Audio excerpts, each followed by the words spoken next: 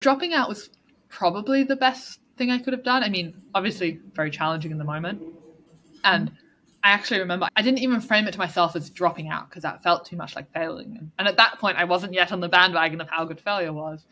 So instead, I took a break. And so I said, okay, I'll just put this on pause. And I didn't know what to do. But I'm a scientist. And so classic scientist, I was like, well, I'll do an experiment. 2, 3, 4.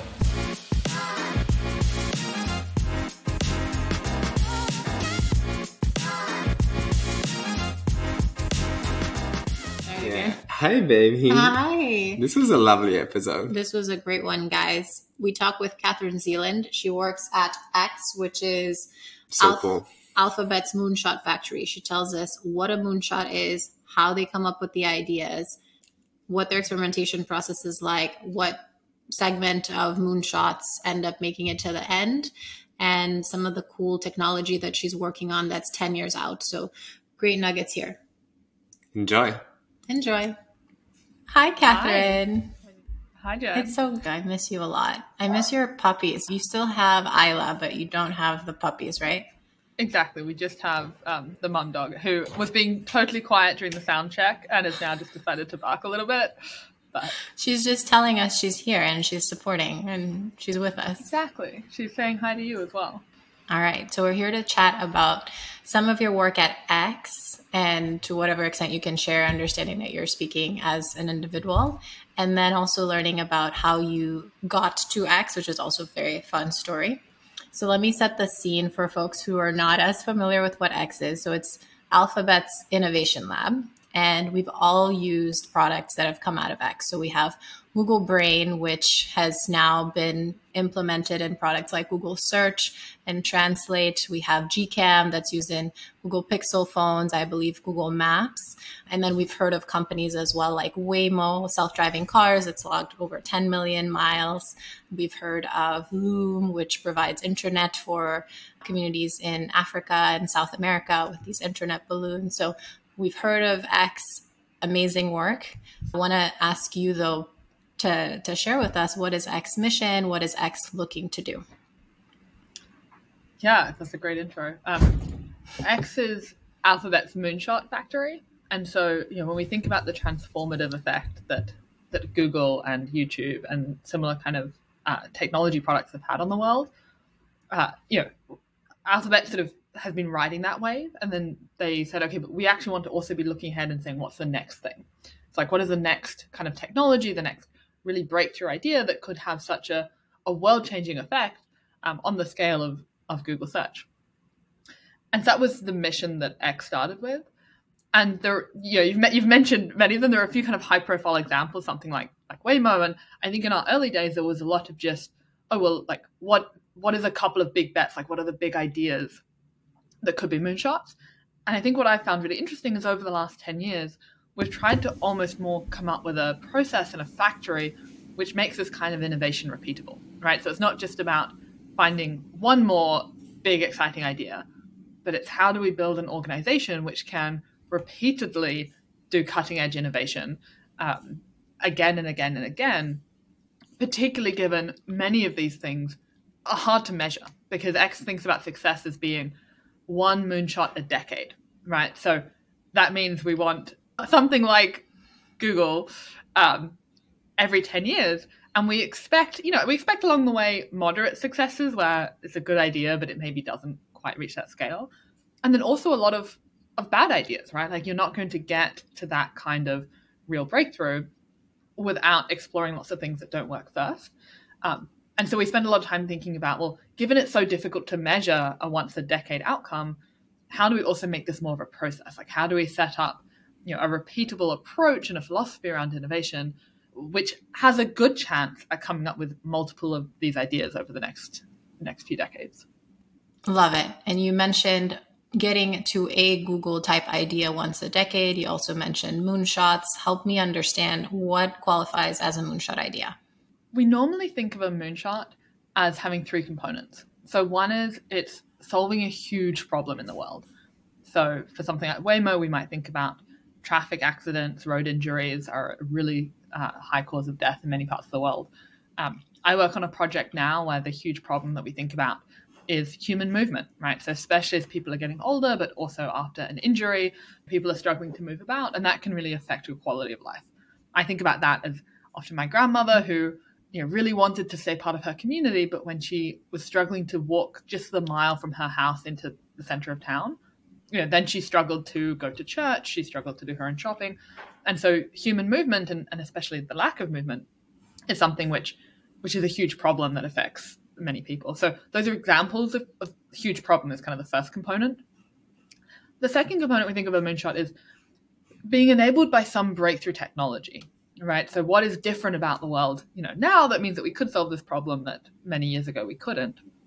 So again, sticking with the mobility example and thinking about movement, robotics have come a long way. And so, 10, 20 years ago, when people thought about how do we physically assist movement, you had these really heavy, clunky robots. Like, that's not going to be the kind of thing that my mother or my grandmother could wear. But nowadays, we have really lightweight batteries. We have lightweight motors. We can integrate these technologies much more seamlessly with sensors and with our movement. And so, especially advances in computation, in sensing, in robotics are kind of some of the breakthrough technology that might enable a moonshot. So number 2 is kind of breakthrough technology. And then the third component is some sort of radical idea or radical solution, or really just like taking the technology and apply it to the problem. And often these will start as questions, right? So like, oh, would it be possible for, your clothing to be more intelligent? Is it possible for cars to drive themselves? What if we could predict the weather? So it's sort of an articulation of almost a future state or kind of a radical idea that is ideally solving the problem and enabled by this technology. So those are the 3 pillars that we'd associate with a potential moonshot. Yeah, makes sense. You mentioned this mobility idea with the elderly. It's a big space these days. I know about your grandma, and I know that that's really personal to you. And then self-driving cars. Hey, we have Waymo now. We have lots of other companies working in the space. So really meaningful work. I am so fascinated by your brainstorming process, the fact that you really create a space where folks can come in with whatever idea they're personally interested in and throw it out there, and trying to limit what the constraints are, allowing the development and exploration of those ideas. Can you tell me more about what that brainstorming process is like, and how you then select what ideas to initially do a pre-mortem on? Yeah. We talk about sort of stage appropriate idea generation and risk appetites. And so X is kind of broken down into, the first team is called rapid evaluation. So they're probably what you're thinking of, like a small group of people brainstorm crazy ideas, look at things very briefly. And I actually started in that team at X. Right. And then just for completeness, kind of there's early pipeline, early stage projects, and then X projects we typically think about as slightly larger things. And if we focus just on that first stage, because over time we sort of say, okay, we want to build more confidence in the idea, and they sort of are a bit more execution focused the further down the pipeline you go. But in that early stage, so I spent maybe 2 years in this team and have somewhere a spreadsheet of 100 ideas that we looked at during those 2 years. And many you can very quickly, kind of score off the list because, maybe the impact's not going to be there. It's like, okay, this is an exciting technology, but the problem's just not big enough. It's too small. It's not going to have the scale of impact that we need.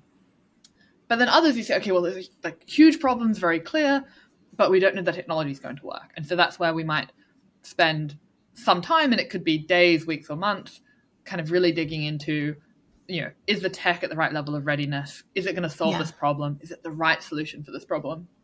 And I think at various points in that journey, you can have kind of various types of different brainstorms and discussions. So, often in the very early stages, these are very casual conversations, right? So we don't necessarily put a lot of formality around things.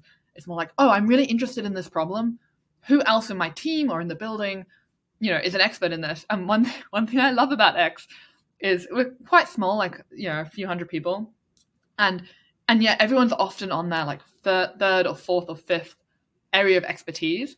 And so sometimes you can kind of pop in the factory chat like, oh, I want to talk to an expert in, neuromodulation, or I want to talk to an expert in, ultralight robotics, or an expert in, and That's awesome. Sure enough, someone's like, oh yeah, in like my last company, or oh, my PhD was in that, or well, like the best one is, oh, here's a paper I cited on this exact thing that I wrote, 2 years ago. And so there's normally like a huge wealth of information, just very easily accessible.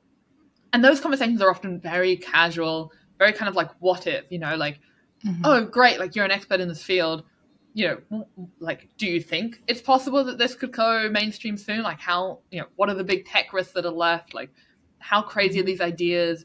And I've got somewhere a list of good questions to ask kind of field experts.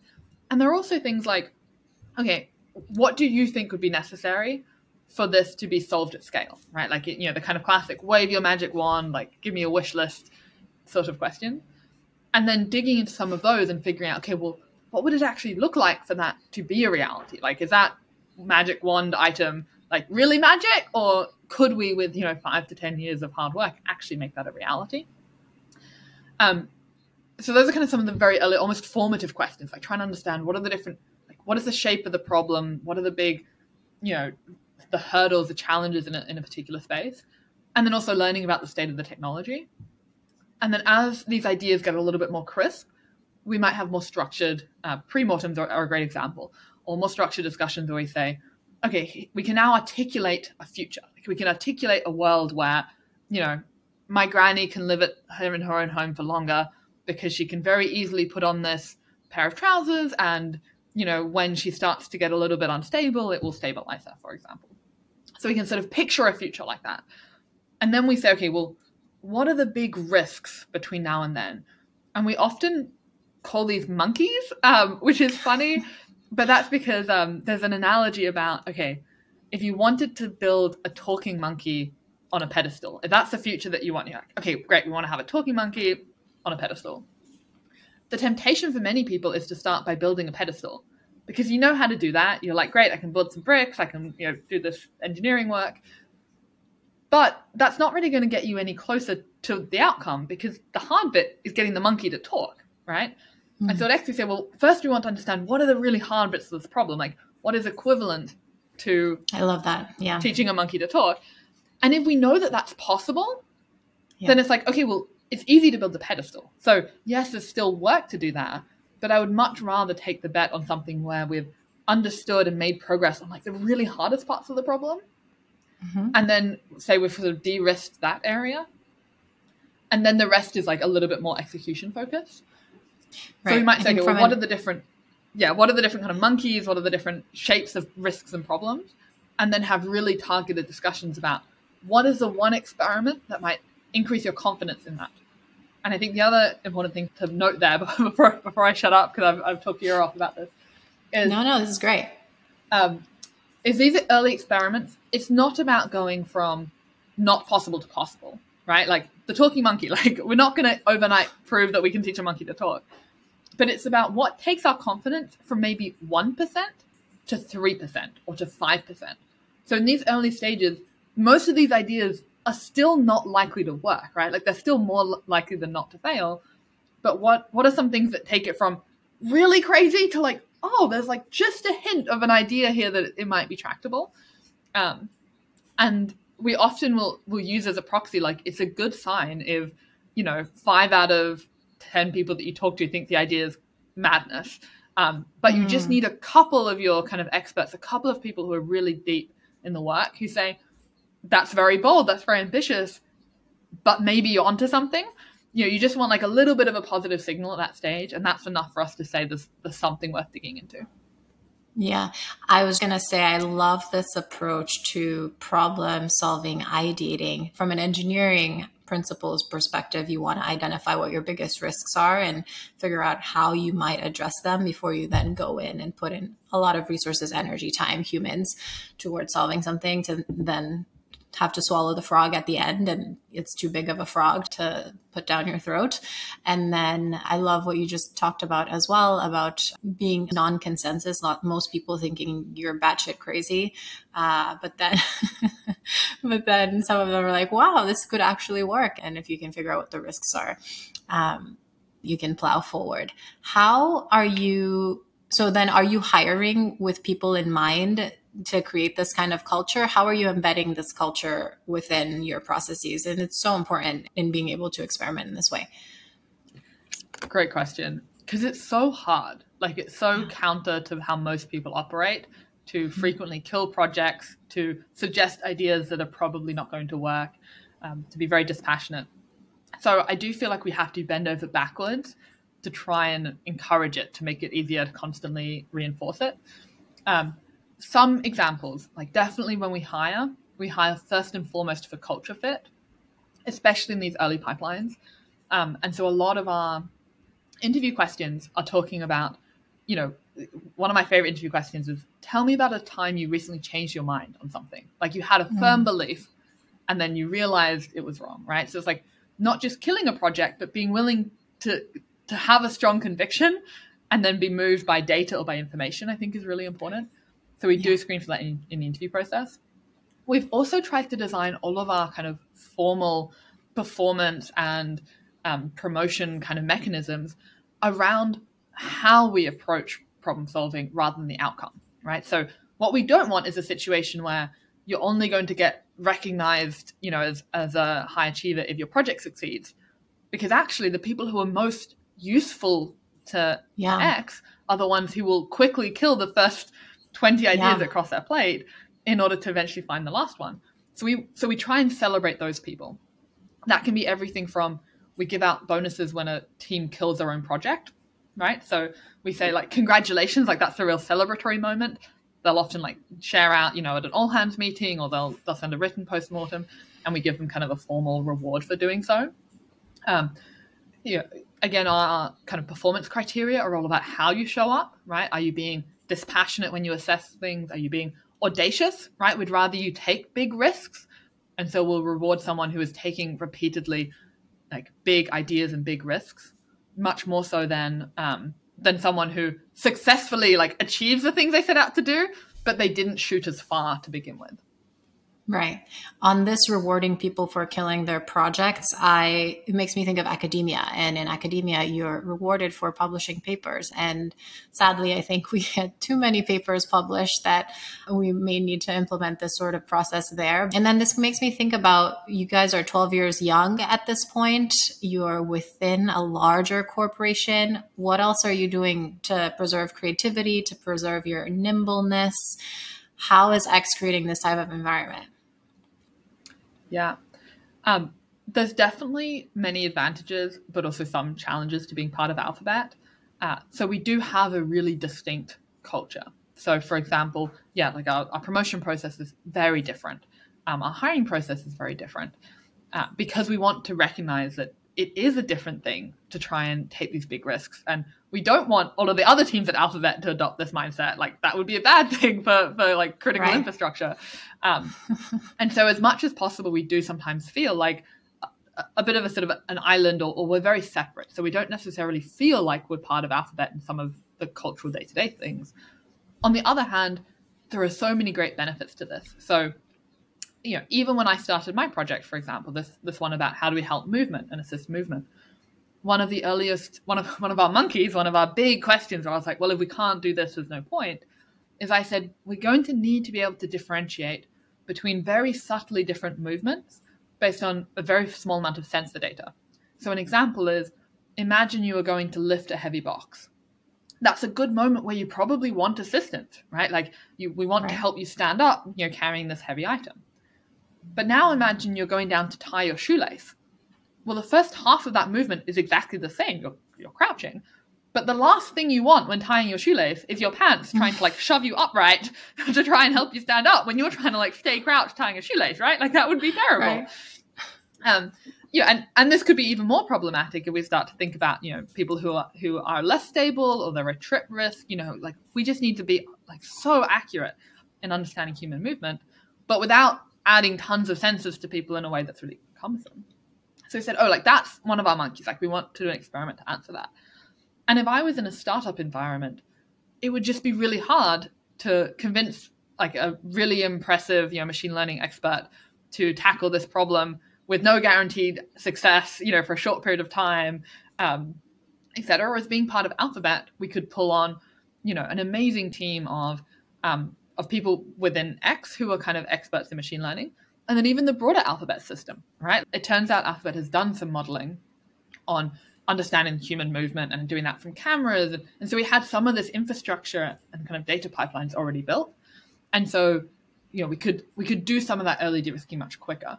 And so in summary, yes, we try and keep a very distinct culture, but we also try and, lean into the things that are great about Alphabet, which is particularly kind of access to talent, to engineering. And also I think it gives us a nice place where we can contribute moderate successes. And so, although I spoke at the beginning about what we want, it's like world-changing moonshot. And ideally, you know very quickly whether something will be that scale or not before you invest a lot of time and effort. But of course, there are some projects where, we get kind of halfway through and we say, the technology does work, but it's just going to be a slightly smaller application than we had originally thought. And in those cases, Alphabet often wants to absorb some of them because they're like, you've created a really valuable thing. And so it's really nice to be able to say, great, this team can kind of be absorbed back into Alphabet and continue to contribute the way that they can best and use the technology best without it being a total write-off. And I believe I read that some of the first ideas for X to work on came from Sergey and Larry. And you just brought up right now how the ideas are generated are folks will come and say, hey, how about this idea? How about that idea? And then it needs to meet these criteria to be qualified as a moonshot, meaning huge problem, breakthrough technology, and then feasible to execute on. I wonder whether you have examples of the opposite where you come with all of these criteria and then say, what are ideas we can fulfill? So for instance, you can come with self-driving cars. This is breakthrough technology. We're making a ton of progress, huge impact for humanity, executable, but there are challenges. And so what are applications we can come up with? Do you all ever take that approach? Yes. So when I was in Rapid Eval, you would see both.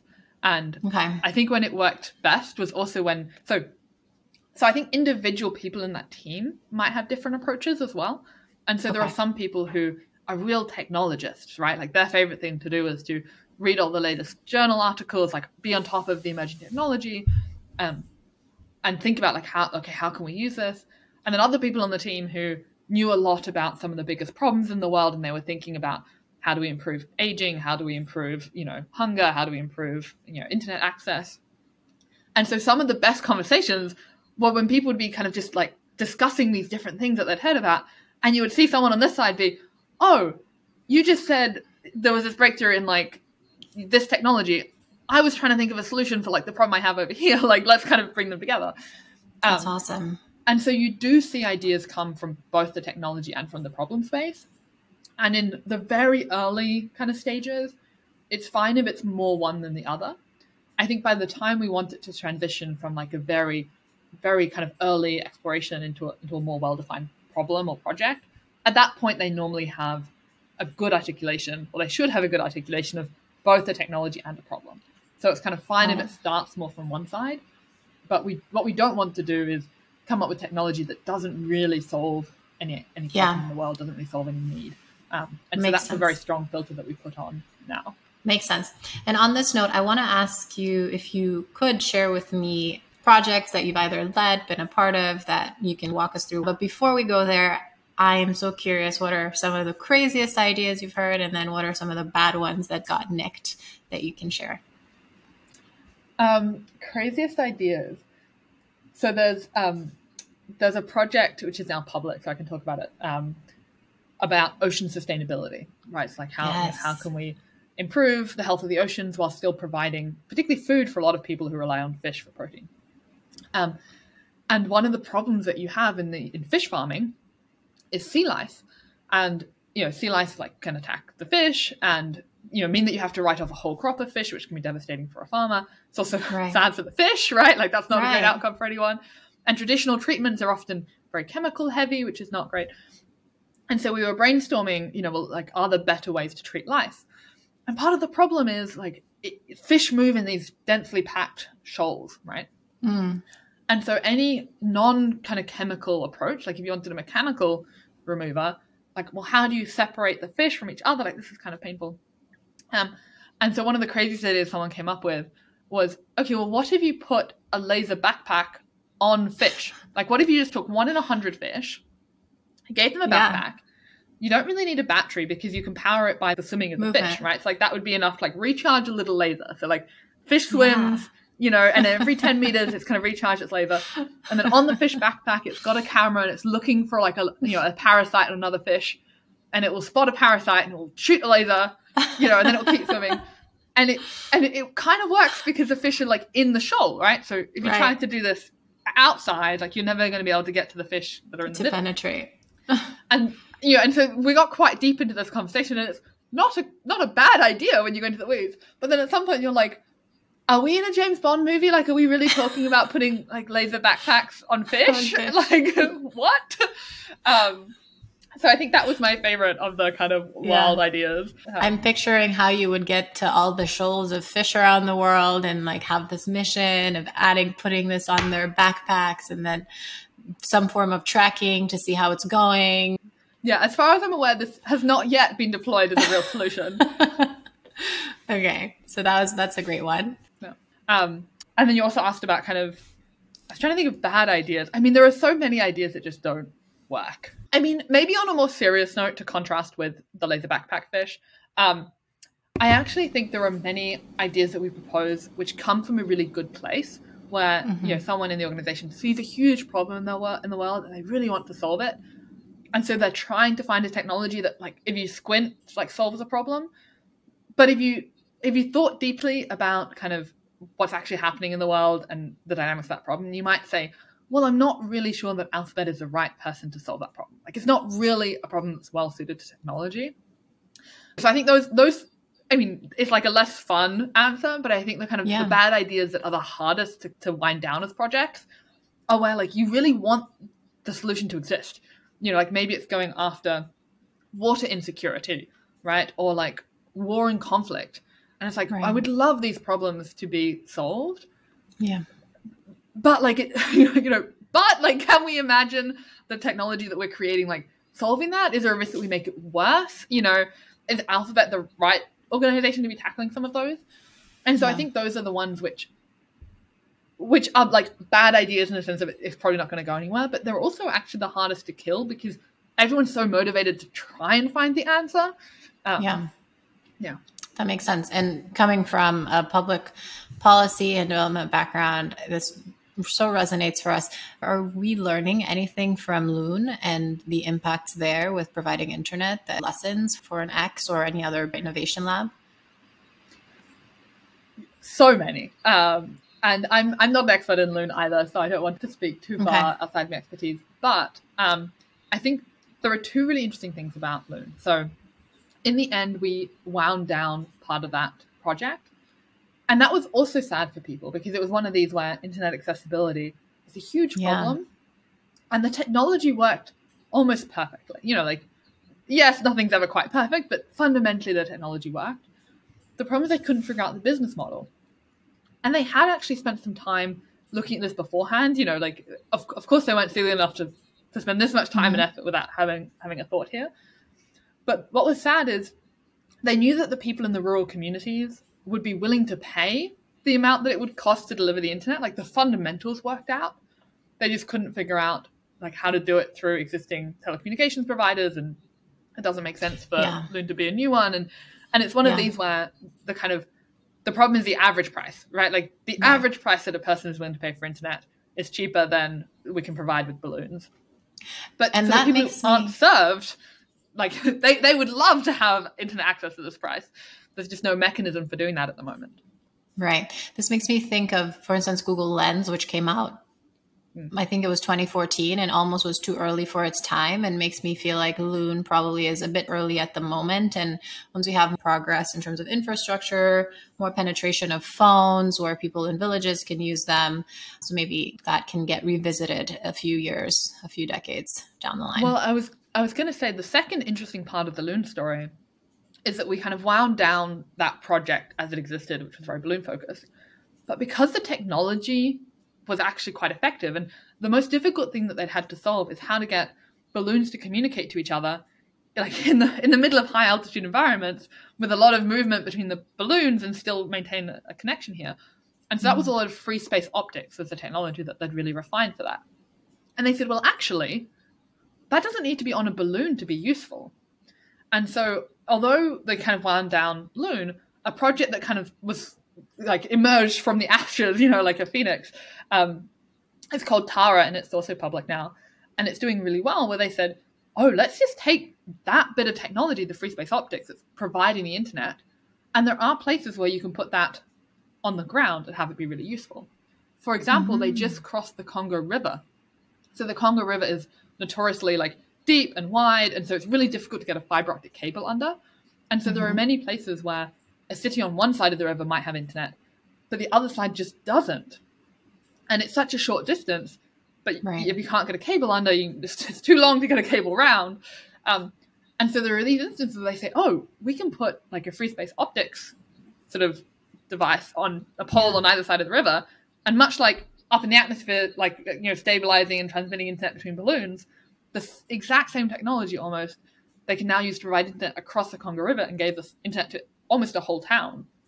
Very cool. I had not heard of Tara, so it's fairly newish still, and there aren't many instances where this makes sense in the for many reasons, such as this is a bit more subject to weather, for example, than a cable would. So when you can put a cable down, that's a great solution. But if you can't put a cable down, you can give people access to internet 99% of the time for a fraction of the cost, which is a great deal for people. So yeah, like it was a good example where even when the original idea kind of fails, it doesn't mean that there aren't parts of it that become really useful. Exactly. You always learn something from your failures that you can move forward with. Okay, so let me ask you to share a project that you've worked on then. Sure. I can tell about the project I'm currently working on because it's kind of gone the furthest through the pipeline, but it's worth knowing that, I've probably worked, 100 early ideas and then maybe 6 or 7 kind of medium-sized ones. So, as I mentioned, I became interested in this by looking at aging. Yeah. So it's one of these instances where, like, my day job was hanging out with the most intelligent people in the world discussing all these breakthrough technologies. And at the same time, my grandmother was just struggling. She was 95 and had recently lost her husband and kind of wanted to live alone or wanted to stay in her own home, but didn't have necessarily the support and the systems to do that. And I was spending a lot of time going over and being with her. And the contrast between the kind of future that we were imagining at work and then like the daily life of someone who, just wants to be able to do their own grocery shopping, to do the gardening, to cook dinner. I was very motivated to, okay, I want to see if we can make life easier, not in every domain, but in some domains. And so I started almost like a family of investigations that are all aging related, right? And so a lot of my early days were just talking to people. So talking to experts in geriatrics on kind of the more medical side, talking to a lot of older adults about like what most matters to them, what do they wish they could do that they can't currently do, understanding what the requirements of any sort of solutions might be. And ended up kind of sort of breaking the problem into a few different spaces. And I can talk through some of the logic of why we're now concentrating on mobility, which is not to say that we would never touch any of these spaces again, but just my thinking process as an individual. I really cared about Alzheimer's, for example. And ideally we want to cure Alzheimer's. And that is clearly a solution that people should be working on and are working on. And I do not have like any useful skills to contribute that, right? So when I looked into that space, I said, okay, this is probably a pharmacological solution. There's a lot of research happening. I'm glad that it's happening. Like, should exist, probably not like the thing that I'm not the one to solve it. There were parts of Alzheimer's support that were interesting. So already many people have in their home like a Google Home or an Amazon Alexa. And a lot of the things that I was calling my granny about, to some extent, could be automated. Basic things such as, today is Tuesday. Remember that the postman comes on Tuesday. Or, we've just done the shopping for the week. that means that tonight you should have the chicken for dinner, whereas to like meal planning almost, Right. to the more micro, like, well, we turn the oven on, like 20 minutes later, let's make sure we turn the oven off again. A lot of those sorts of kind of just check-ins almost, and kind of helping people put themselves in context, right? So when you have early stage Alzheimer's, you can do any individual task and live in the moment fairly well, but you just sometimes lost the context about where you are. And so I do think there's a lot of scope for the devices that are already in people's homes to provide more reminders, more support, more check-ins in a way that doesn't have to be super intrusive, but could provide a lot of value to people with early Alzheimer's. So I spent some time looking at that idea, but it's a good example of one where it's actually too easy for X to be interested. By which I mean, like, that technology should exist, but it's probably more like 1 or 2 years away, not like 5 to 10 years away. And we have such scarce resources that that's a problem probably better tackled by other parts of Alphabet, right? So we actually end up talking a lot to the assistant team and said, can you look at just including this, in part of your workflow, or done by potentially a startup, right? Like there's no real need for this to be such a transformative breakthrough moonshot. That could just be a product, right? So that was kind of Alzheimer's as an example of a branch that we kind of looked at, and then we looked down kind of physical health, and I went through a similar process of what are some of the most common ailments, what are getting people's way, what do they really want? And just one more example of many that we looked at. Something that came out of a lot of the user interviews was incontinence. So a lot of, like, when you ask, not every, but some older adults, when you say, what do you wish you could do with less support or more independently or don't have a good solution for, going to the bathroom is often number 1 or 2 on the list.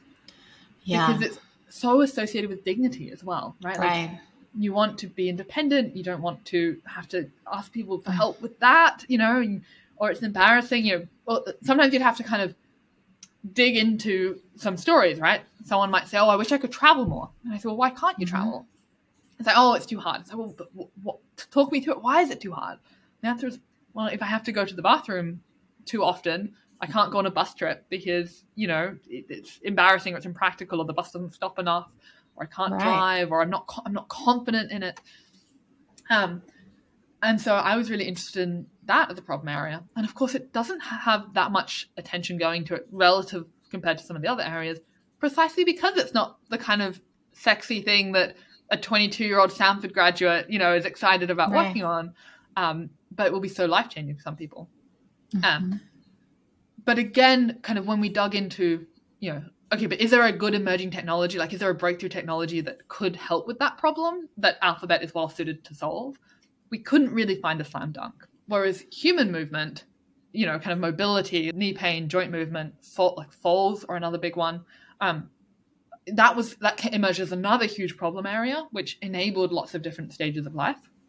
And one where when you ask people what they want in a solution, they often say they want to be hands-free, something they can kind of put on and forget about, something that will let them control, like they might want to move under their own power for most of the time, but just the hill at the end of the walk they struggle with. They just wish they had help up that hill or something like that. And the more we talked about the shapes of solutions that might work for people, and then kind of overlaid that with, well, where is current technology at? A lot of academics have been working on exoskeletons. There'd been some work from the military, all of which was not appropriate for this application, but showed that the underlying technology was getting there, right? That motors and batteries are at a point where these could be lightweight and really useful products. And so that was kind of how that investigation went from a really broad, like aging is like this huge thing, broke it down into different problem areas, looked at kind of what technologies could solve different problems. And I probably spent like more than a year just getting smart and learning about the problem spaces, the technologies, meeting experts, going to conferences, before settling on, okay, this is, of all of those different things, physical movement is something that makes sense for us to actually spin up some very targeted explorations in. So were you doing this by yourself when you were going to all these conferences, getting smart at this point? Yeah, so I was working in a team of rapid evaluators, And they were sort of brain partners. So I got a lot of Okay. help and discussion from them, but definitely was something where an individual was kind of leading the structuring and the Got it. thinking. But the next stage, which is, okay, once we'd kind of settled on this, I then scoped what are the experiments that would move that probability needle from 1 to 3%. And that was a point when we started to do things like hire residents. So often PhD students who'd done their PhD in this area, and we could convince them to come out for 6 months for a well-defined, like, probably nothing will happen at the end of the 6 months, but we want to just do this 1 or 2 experiments. Or, leaning into partnerships or vendors. Like, in these early stages, we didn't hire full-time team members because probably the project wouldn't exist beyond that. But I found, particularly residents and collaborations, like good ways to do short experiments to build confidence. Right. And then it was maybe 2 years later that we actually hired our first kind of full-time employee. Wow. And where is the project now? We're still in the kind of de-risking exploration stage, but we've gone from, early experiments were very specific, targeted, answer a question sort of experiments. And we actually increased our confidence in the technology a lot. So that means that our next monkey, like the next kind of big question, is less tech focused. And it's about, okay, but will people actually keep wearing this? And I am especially worried about placebo and novelty effects. So we can get really good feedback in our lab, right? Like someone can come in and they can try a prototype and they can say, oh yeah, that really helped me climbing the stairs. But in the next breath, they'll say, but, like there are wires hanging out and it took like 10 minutes to put on. And there's like lots of caveats there. And so for us, like the next big monkey is, will people wear it, when we're not looking, when they're at home, and the novelty Is it practical? Yeah. And for that, we need some more integrated prototypes. So we're kind of actually doing a shift in our team of doing separate experiments into, for the first time, trying to build a prototype that can do all of this in a package that looks closer to a product. So that's what we're working on now, but we're still in a sort of very high risk early stage exploration. So it's still a very small team and we're still trying to answer some of these questions, but with a bit more seriousness than in the rapid eval team. And definitely customers all the time don't want to hurt your feelings to your face and say very nice things to you to your face. And you need to really get to the root of, but are they going to actually use it when I'm not here? So that's a very smart test to perform and monkey 2D risk.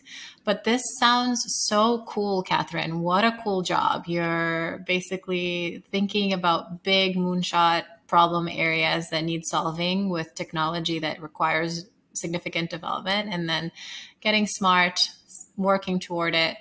I can think of so many people who, for them, this is their dream job. How does a student or a researcher or talented human excited to come work at X get to X? What advice do you have? There are 2 typical ways that people might join X. The most common way is that you're hired onto a project. And so just because that's where most humans in the building are kind of working. And so for that, the advice is just be exceptional, like at the problem that you're solving. And which I know sounds dumb, but if you're I thought you said just be exceptional. Just be exceptional. Like, yeah, well, full stop. It's a great start. But so for example, when we were starting to get more serious about wearable robotics, I just asked everyone I met, who are the best people in the field on this, right? Yeah. And of course, like X might not have a project in your area, but you should pick an area that you're passionate about. And if X doesn't have a project, well, then just don't come to X, problem solved. Yep.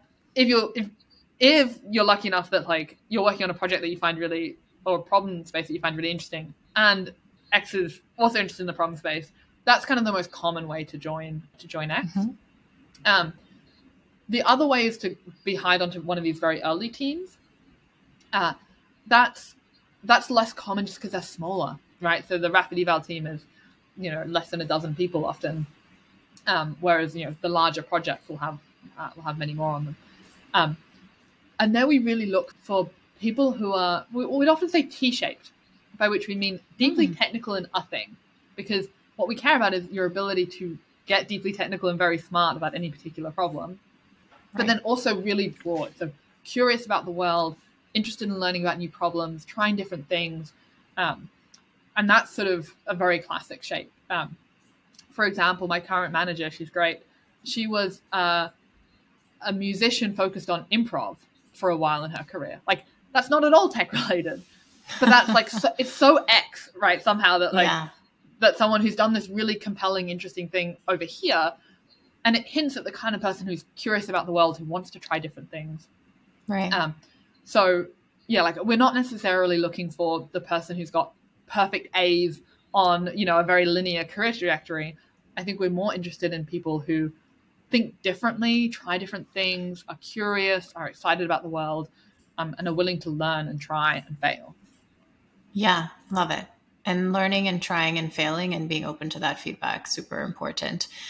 You have an incredible story. Let's talk a little bit about you and how you got to X, Kathryn. You grew up in Australia. I hope I have this right because you spent so much time all over the world that let me know if I missed anything. You grew up in Australia. You were a physics and math nerd, won challenges, and then you have like 4 master's degrees. You spent time in development. And when you got to X, it felt so perfectly a collision of all your interests in terms of being nerdy and physics and math and being so curious about the world and wanting to impact and develop. So tell me about what your journey was like. Yeah, I mean, I think you've said it perfectly. So yeah, I was a huge nerd. And I think I also fell into that trap early in my career of I was good at something and people kept saying I was good at something. So I kept doing it. And I did love kind of the process of learning, but I was on that kind of treadmill of, you know, you're good at something in high school, you then study at university. I was good enough at university, so I sort of signed up for a PhD. And I never really stopped to question, what do I want to do in the world? Like, what do I want my kind of day-to-day life to be? And what do I want my contribution to society to be?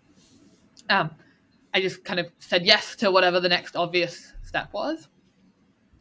And the more time that I spent in physics, the less that I actually loved it. And I think the reason for that is that I loved learning about physics. Like, I loved the stage when you're, you know, in an undergrad lab, like doing a hands-on experiment. And in one experiment, you can like determine like the value of gravity. And you're like, that's so cool, you know, and this is like how they did it, you know, centuries ago. And I felt like the more I got into academic research, the less it was learning something new every day. And the more it was, you know, work on like a very, very small part of this huge problem, you know, often sort of more isolated as well. And for me, it felt less connected to the world. Now, that's because I also made the mistake of picking the most theoretical topic I could imagine. I started my PhD in theoretical astrophysics, looking at the gravitational entropy of objects just before they become a black hole. Very cool. Well, cool to say, but like... I know a couple of girls who are obsessed with black holes right now, so they're trying to learn everything they can. But yeah, continue. Cool to say, but very theoretical. It's like, how can you ever measure this? Right. And my entire topic that I'd spent maybe a couple of years looking at that point was looking at one term of one equation for entropy. So I was like, basically this, you know, when black holes form, there's a discontinuity in entropy.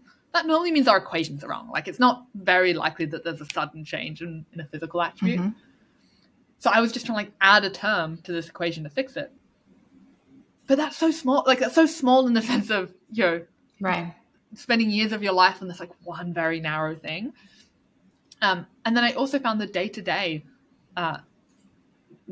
not ideal for me, is maybe a good way to say it. Yeah. Like, very individual, very theoretical. You know, a lot of the work was like by myself in my little room. We did have a window, which was great. But thank goodness. But yeah, like I'd missed that kind of early, the love of physics was also often with people and like working on a problem together. And I think I started to lose that. So I actually dropped out of my PhD program. I think the other thing to say is I probably didn't have the maturity in that moment to know how to self-manage, right? Like, I think now if I was in a similar situation, I might say, well, I just know that I'm an extrovert. I need more kind of energy in my life, or I need to structure my time better. I think I also struggled with the years of life working on that one little thing, and I needed some intermediate milestones. Yeah.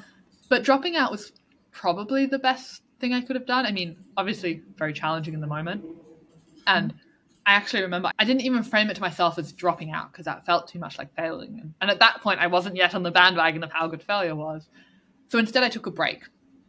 And so I said, okay, I'll just put this on pause. And I didn't know what to do. But I'm a scientist. And so classic scientist, I was like, well, I'll do an experiment. So I thought I'll pause the PhD because I don't know if the problem is like academia in general or just my very specific subject.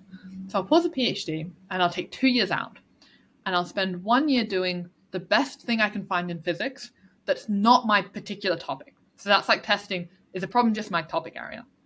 And then I'll do a year of something that is as different as I could possibly find and change and in particular leave physics and look at something that feels more impactful because I did have a sense that I was craving doing something more meaningful. So that's what I did. So I did like a 2-year experiment. The year of the best physics I could find was a master's program at this institute in Canada, which is amazing. They just do theoretical physics. No one's ever heard of them, but they're like top of the field in this and like surrounded by some of the best minds, learning about some of the best stuff. And that was good. But I definitely enjoyed more the year that I spent basically volunteering for an NGO. So this was a nonprofit that worked in international criminal justice. So they did a lot of evidence collection for the International Criminal Court. They worked on human rights issues. And they were essentially started and ran by some incredibly talented human rights lawyers.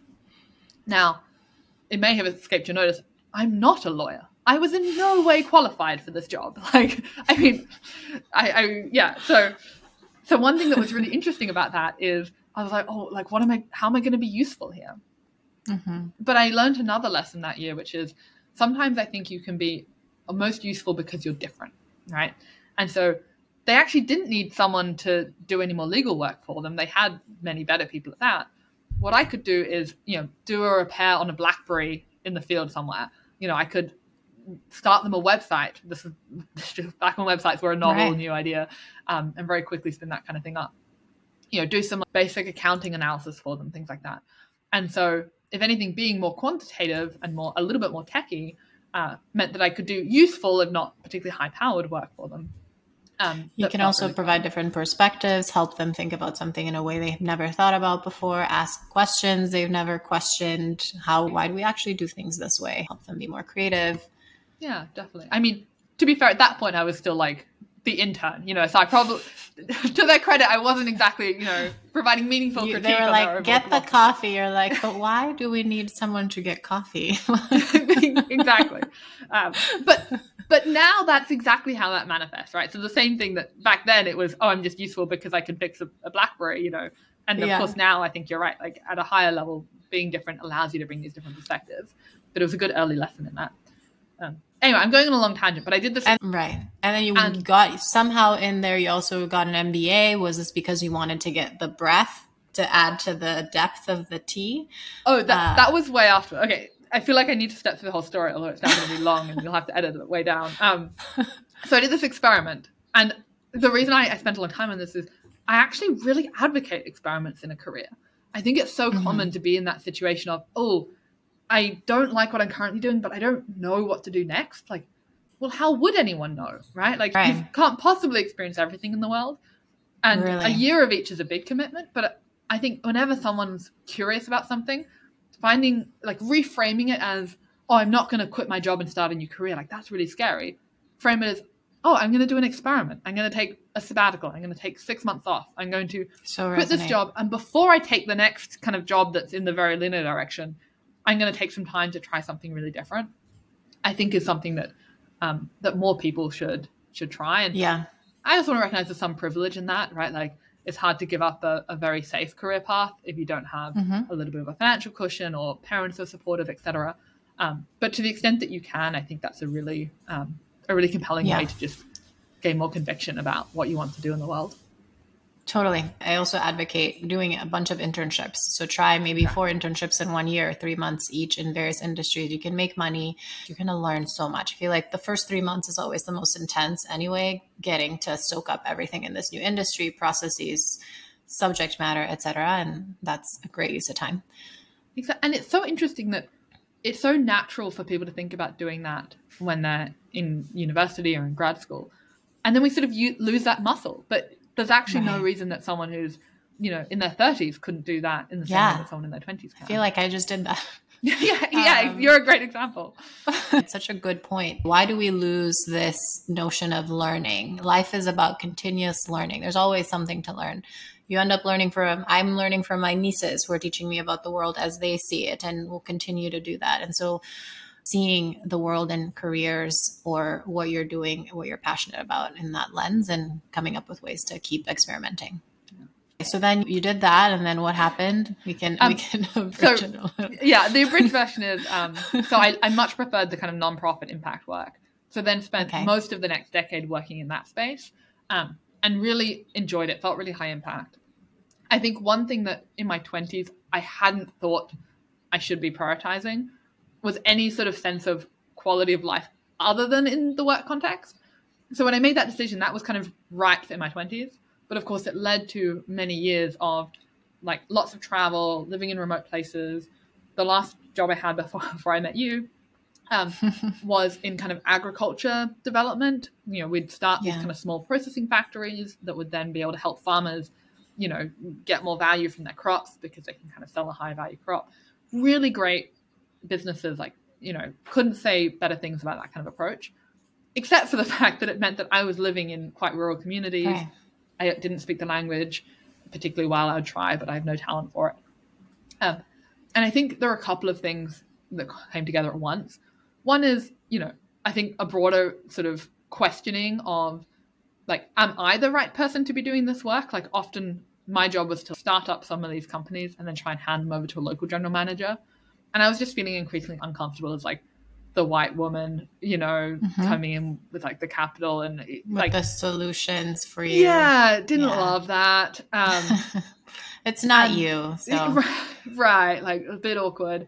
And at the same time, like honestly, I hadn't held down any serious relationships, but it was such a high travel, like very rural based job that that wasn't really realistic. But even friendships as well. Like I had a very limited social life. Well, my social life was the expat community in some of these places, which is, again, didn't feel like the kind of person I wanted to be longer term. Right. And so that was when I came to America. And I think the challenge I had in that moment is I'd done all this early experimentation in a career to find a job which did tick all of my job boxes, right? Like it ticked everything that I sort of decided I wanted in life. Yeah. And I loved it for so long, but I just over time, wanted more personally. Like it almost felt like quite a selfish decision. And I'd not put any time into thinking about, well, what do I want in life outside of a career? Like that was kind of a foreign concept. And so I didn't really know what to do. I was again in this kind of stuck, I've solved for everything and I'm still not super happy moment. But I'd never been to America. I said never lived here. I think I'd been through an airport once or twice. And it felt like this huge country that was such a mystery to me. And because my original kind of undergrad degrees had all been in physics and mathematics, and that was a really different world to what I was now in, I thought I might enjoy doing something like an MBA to just meet people and kind of have another cohort of adult friends, right? Like, particularly because I'd come from this environment, like I didn't have that many friends left from undergrad because they all stayed in physics and I didn't. And then I'd spent a few years working in these very remote places that didn't really have any strong adult friendships. And I find it quite difficult to make adult friends, like just randomly. That's like tough, it's tough. And I was like, even if all I get from this MBA is like a chance to form like a new cohort of people who are maybe interested in similar things to what I'm interested in, that would be amazing. And I did, so that was great. And then coming out of that, I was trying to decide what to do next. And wanting to balance, okay, I'm really good at science, haven't flexed that muscle in a while. I want to have impact, like the kind of impact I was having in this previous job. But I also want to live somewhere where I could imagine raising a family. And a friend of mine heard me say this, and she was at X, and she was like, you've just described X, like that is our day job. And I'd actually never heard of X before that. But she was a very close friend of mine and a very strong advocate for me in the organization as well. So she helped me kind of get an interview. And, I'm one of those people which like may not have been an obvious fit for any of the projects, But when you look at, But that's like you're perfect. yeah, that kind of Everything you T-shaped. just described about yourself. Yeah. Yeah. So they were lucky enough to, oh, no, I was lucky enough that they gave me No, kind of, they were lucky no, enough. no. That wasn't a Say Freudian it. slip. I slipped, I swear. So, and I actually only did 6 months initially, because, To help you know, out with a project. yeah.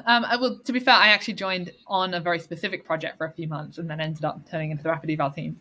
But yeah, like just to try it out, you know, same idea. I was like, Yeah. it's an experiment, and it was one of those experiments I didn't want to finish. Yeah. So here I am years later. Beautiful. A couple of things I want to highlight from what you described. One, in your 20s, you were traveling a ton, experimenting based off of what you discovered while you were going for your PhD that, hey, actually, I don't really enjoy this. I need more people. Let me experiment and try different things. That is incredible, I think, maturity for you at that time to say, I'm going to run these experiments. I'm going to do a year this one, a year that one. I love it. Let's do more of that. And you can do shorter. You can do like 3 months or whatever fits your schedule, your budget. You can find ways to get paid for it. We discussed that. Second is you mentioned as you were traveling the world doing development work, you felt a little like you weren't serving yourself. You weren't filling your cup. You weren't taking care of Kathryn. And something we've read together with Marcin, I believe the book is Flow, but don't quote me on this, is this, the author says, take care of yourself, your loved ones, and your passions in that order. And it's something we live by. I think it's so important to fill your own cup, whether it be making sure you're sleeping enough, eating healthily, exercising, doing the things you love, and then spending time with your loved ones, your significant other, your family, your friends, people who fill you up, and then working on your passions. And it's something that helps keep our cups full. And then third, I forgot what my third one was. Well, I can riff on that for a minute, which is that sounds Yeah. really true. I think the other thing that happened for me was that what would fill my cup changed over time. So when I was younger, I was mission orientated, and like what was filling my cup was that sense of purpose, and I was helping the world and I was doing something impactful. And it was only as I got older that I said, actually, I also want to get more, you know, interaction with people, more space in my life for relationships, that sort of thing. Love it. Totally. And we change, we evolve, and the things that matter to us evolve and change. And then the third thing that you brought up that I want to highlight is this sense of you really had no idea you were going to end up at X. And this was your experiences taking you here. And I hear this from a lot of people. I feel similarly that where life has taken us is not something that we could have planned looking forward, but in hindsight makes a ton of sense. So being open to experiences and learning from them is really, really cool thing. So thank you for sharing your experience with us, Kathryn. Two more questions that I'm actually so interested in. One, so this is a bit of a like tough spot that we're in with tech in Silicon Valley, and wanted to get your personal sense, given that you're in the space. We are seeing with the economy, layoffs in tech. How are you feeling about that? I also want to note that, for instance, in I think it was 2015, 2014, Alphabet was, or Google was getting restructured into Alphabet, and there was a lot of worry about Google X, but it even strengthened Google X's position. And so just with that context, how are you feeling about the economy and changes today? Yeah, firstly, this is going to be tough, I think, for a lot of the people who are experiencing layoffs. I also find, especially with the kind of the global news at the moment, right, whether this is war and conflict in other countries, whether this is famine that looks like it's coming through, you know, at the end of the day, I still feel so lucky to be living in a country and in a society where I don't think I personally will ever be worried about food insecurity, for example, even if I'm laid off immediately. So, you know, with that context, We are fortunate. Yeah, we are still fortunate. Exactly. That said, you know, I think it is going to be tough for a lot of tech workers in the Valley. I don't think Alphabet is immune from feeling like definitely a little bit more tight. I also think there's been some healthy criticisms around when times are really good, everyone grows in every direction, right? Like you say yes to everything and you try everything that might work. And this, you know, we talked at the beginning about how difficult it is to kill projects. You know, I think it's especially difficult to wind down ideas which are like sort of working, but maybe not as efficient or like as good as they used to be. And X is maybe a bit better at that, but I think many tech companies and Alphabet overall had a little bit of this, right? Started lots of projects. And I don't think this is a bad moment for us to take a hard look and say, well, what are we really good at? What are we really going to double down and commit to? And then maybe there are other areas where we can wind down those efforts. I don't think it's going to be like a universal kind of, cutting across the board or anything like that. And if anything, Sundar and Ruth came out recently and kind of doubled down on their support for new climate initiatives, for example. So there's definitely like still investment happening in the things that are most important. And I'm hoping it will be more of a clarifying moment of, okay, well, what is really important and what isn't really important. I also think Alphabet has an advantage of being kind of big enough and still generating plenty of revenue and things like that they can say, okay, well, what are the right long-term decisions?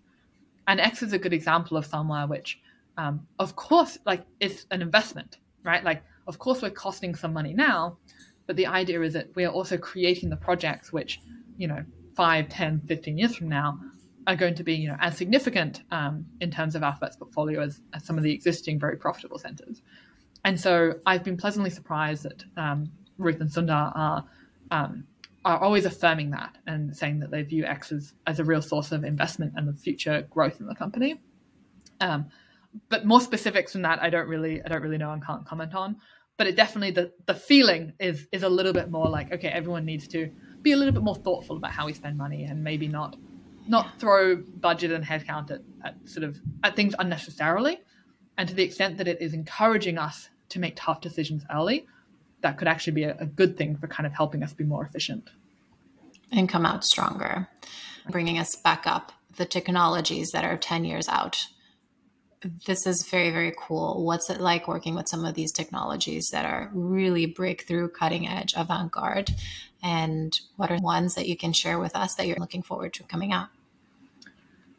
Oh, I mean, as a huge science nerd, I do find it very exciting just to go to like tech talks, around X and hear about what people are working on.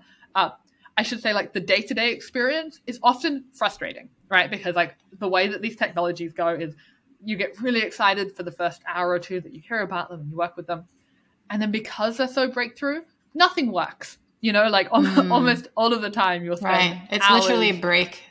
Exactly. They don't tell you that, the break and the breakthrough. We I can share this because it's about my own project, but we were interested in the early days in soft actuators. So not just kind of having, like a solid motor, but having like really soft motors, like almost artificial muscles. Really breakthrough technology. But one of our poor interns, I swear, spent a month like trying to like by hand manufacture these things that keep breaking and and in the end of the day he had something that was like sort of worked, but when you compared it to the ease of use of just traditional electromagnetic motors, it's like, well, actually I would just rather have a small like rigid puck that you can just clip onto your knee than try and deal with these like fragile frustrating, annoying little bits. And so that's quite funny. Like, it's amazing how quickly you go from, oh, this is so cool, to like, oh, why won't my code compile? Why won't my string, stop breaking? It's a good example, though, because it's not glamorous all the time. People think of Iron Man, the movie, or SpaceX's rockets, and wow, that's so cool, or Loon, or Verily, or Waymo. But it's the result of tons of hours and years of humans' dedication and time working through these small, minute details and literally piecing these parts together and making it work. Definitely. So that's really helpful perspective. And especially some of these are larger team efforts. And so, like whenever anyone says, oh, we work on exoskeletons, that sounds really cool. But a more accurate description would be anyone on my team would be like, well, I work on this one sensor and it's really important for the exoskeleton. But for the last 2 months, I have been like debugging this one little sensor. But of course, you need like a team to work together like this in order to come out with something. And maybe one little build on this is I do like to have fun team moments and activities that kind of remind people of the bigger picture. And on our project, it's easier because we're working on something which is very tangible. So, for example, we often bring in like real people who experience, knee osteoarthritis or who have other kind of mobility challenges, and just having everyone on the team hear them talk about, their daily experience and then like what a technology like this could mean to them is a good way to break people out of, oh, my little sensor isn't working, to like, oh yeah, this is like why I'm doing this. Yeah, it's really We're humans, right? And we need to be pulled out of these details and out of this well that we're bogged down into to remind ourselves of the big picture and why we're doing this and why this is exciting and all of the great things about it. So then 10 years from now, where do you think we'll be technology-wise? What bets are you placing, Kathryn? Ooh, I bet that we will have the technology necessary to mitigate or reverse a lot of climate change. Well, I really hope so. I think the thing that I am hopeful but also like nervous about is whether we'll have the political will to do it. You know, so I'm very bullish on the technology side. But as you said at the beginning, like a lot of these huge global problems, you need both technology and you need policy, or you need kind of absolutely stakeholders who are bought in, etc. So that's something I'm very excited about. I'm also hopeful that we will have more robots doing jobs that humans don't want to do, right? Whether this is very repetitive manual labor or whether this is dangerous tasks. And as a result of that, we'll hopefully have more humans doing jobs where like having humans really make a difference. And like to come full circle, we spoke at the beginning about my grandmother and, you know, how watching her going through the aging process and struggling with that. There were also many things where she said, I want a human for this, right? And like, for example, we're really short of people who can be caregivers, right? Like, and having a human being someone who can check in, you know, every day with an older adult and have like a meaningful conversation with them, or having caregivers who can take care of children, which will also then enable more like gender equality in the workforce and things like that. There are so many roles where we want like humans to be the center of them. And so hopefully by freeing up some workforce from the dangerous, very manual tasks, we can also like recenter, you know, humans in the kind of jobs that should stay human, I think. So I'm really excited about that too. Yeah, a lot of people scared of, oh, the automation is going to be so terrible for us, but there are so many other ways we can involve humans in more enjoyable tasks, like you said, checking in on caregivers, human connection, helping reduce loneliness, also using our brains more. And so really excited about that too. What climate tech are you so excited about? Is it harvesting carbon away from, oh, if you can't share, that's fine. Yeah, I mean, the things I'm most excited about, I can't share, so I probably shouldn't. Okay, but so I can be optimistic. Well, and I think one thing I'm optimistic about is I'm seeing several bets in several different areas that are all potentially promising. Like, yes, like drawing carbon out of the atmosphere directly is something that there are several promising adventures, not just inside X, but outside. You know, same for kind of electrifying the electricity or electrifying objects and like making the grid more sustainable. Similarly for kind of transport, like, you know, every different area, there's now so much attention going to that I feel there are lots of different groups innovating. So, you know, agriculture is another huge one, which, you know, is a big problem, but I'm seeing lots of progress on the tech front. I think the thing that's going to bottleneck is going to be the political will. But yeah. All right. Well, we have lots of work still to do, lots of political, private sector collaborations, and looking forward to tackling it together. This was great, Kathryn. Loved having you. Learned so much from you. Thanks for coming on. Thanks for having me. This was lovely. And it's a wrap. Thank you for listening. Don't forget to subscribe. And if you like what you hear, leave a review and share.